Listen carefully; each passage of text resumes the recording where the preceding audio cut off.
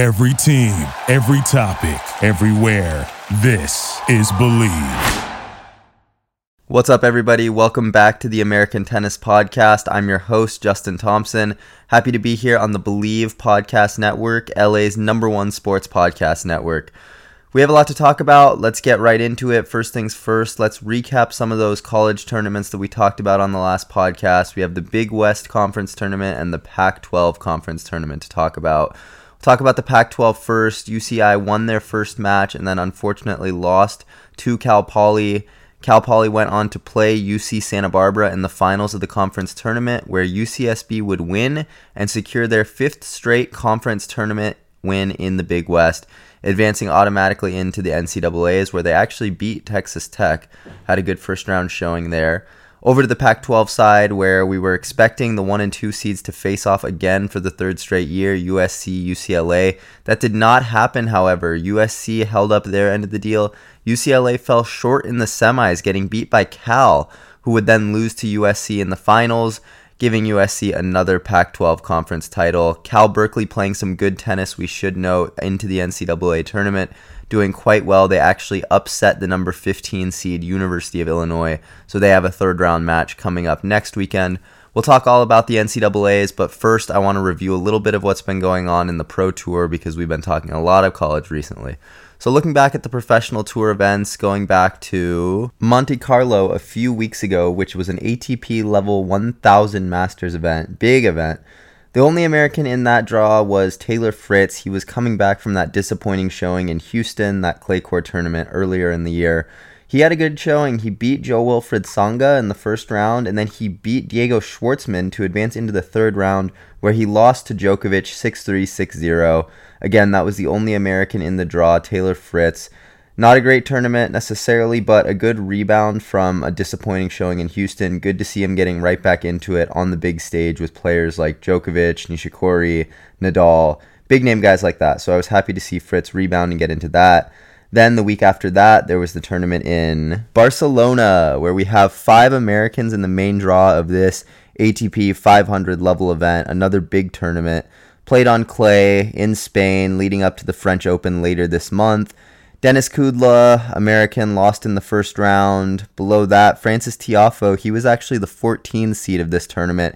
He also lost his first match, but it is good to see a young American seeded in a tournament like this. Tiafoe currently ranked number 31 in the world. Very impressive. He's been killing it. Then we have Taylor Fritz and Riley Opelka, the 2 young Americans. Unfortunately, they had to play each other first round. Bad luck, but Taylor got the better of Riley this time, beating him 6-3, 6-4. Fritz then lost to Nishikori in his next match, 7-5, 6-2, and Kai would advance to the semifinals, where he would lose to Medvedev in 3 sets, 7-5 in the 3rd. Last American in this tournament, though, he actually did the best, was Mackenzie McDonald, the graduate from UCLA.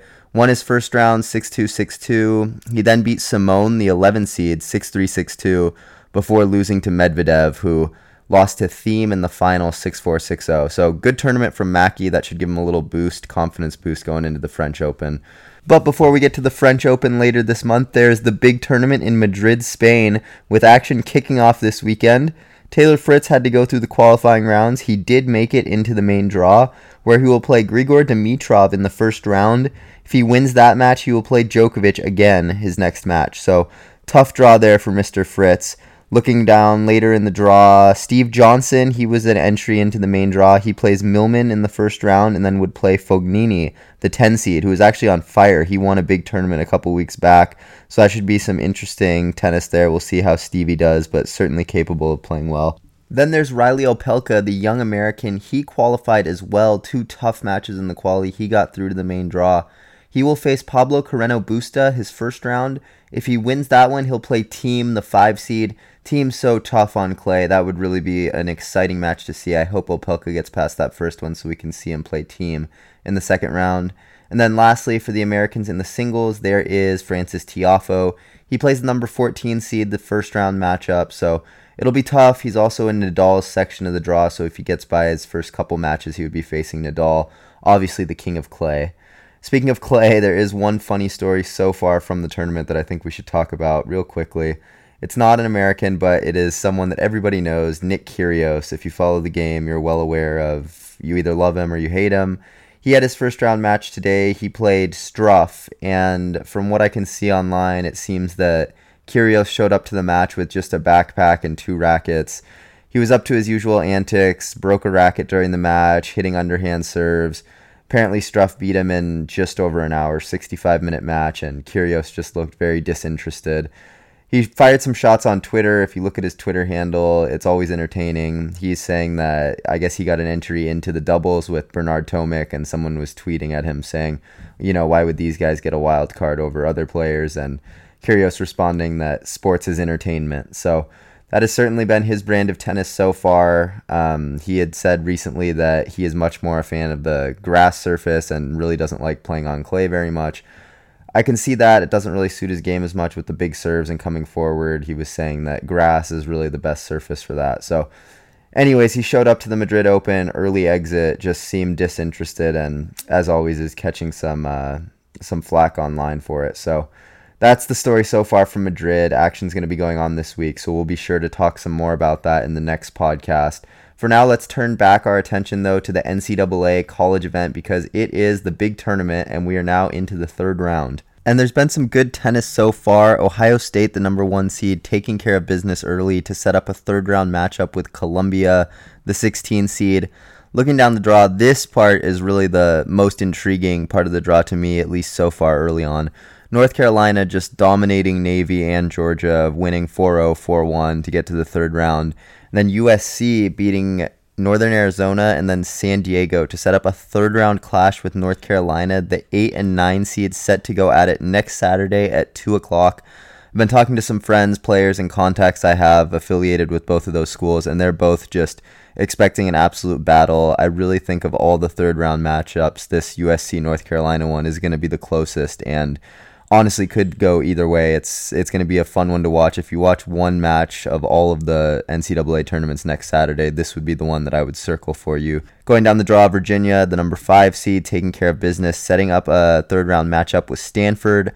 Like I mentioned earlier, UC Santa Barbara, the Big West Conference tournament winner, they got the automatic entry into the tournament. They beat Texas Tech 4-1 in the first round and then lost to Stanford 4-0. So Stanford, Virginia will be playing each other in that section of the bracket. Texas, the 2 seed, this is a really cool part of the draw as well. Cal Berkeley, who we have USC, we have UCLA, we have these big powerhouse schools in Southern California.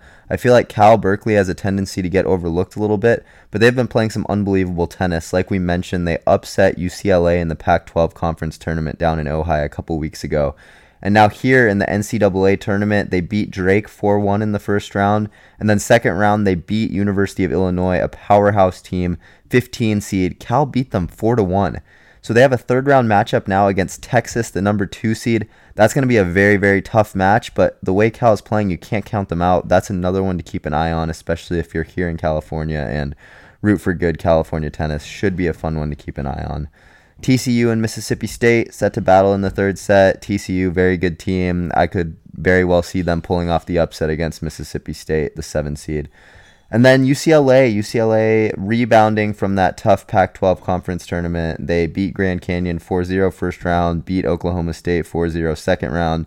Haven't dropped a match yet. They're set to play Baylor in the 3rd round. Baylor also playing very well, beat Utah, beat Michigan.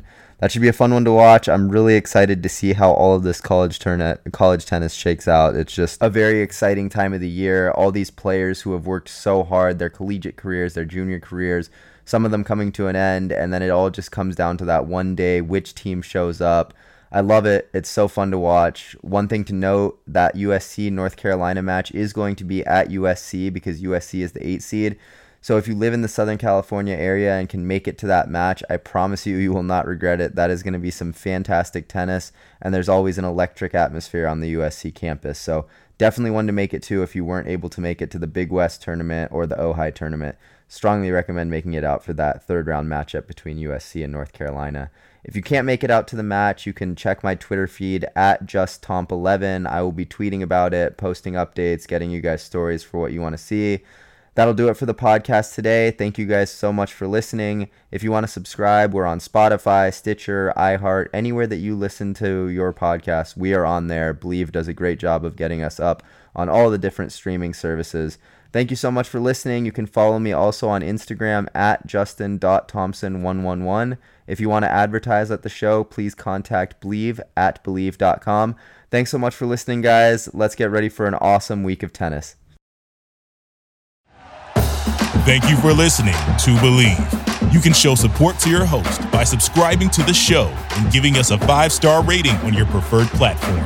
Check us out at Bleav.com and search for BLEAV on YouTube.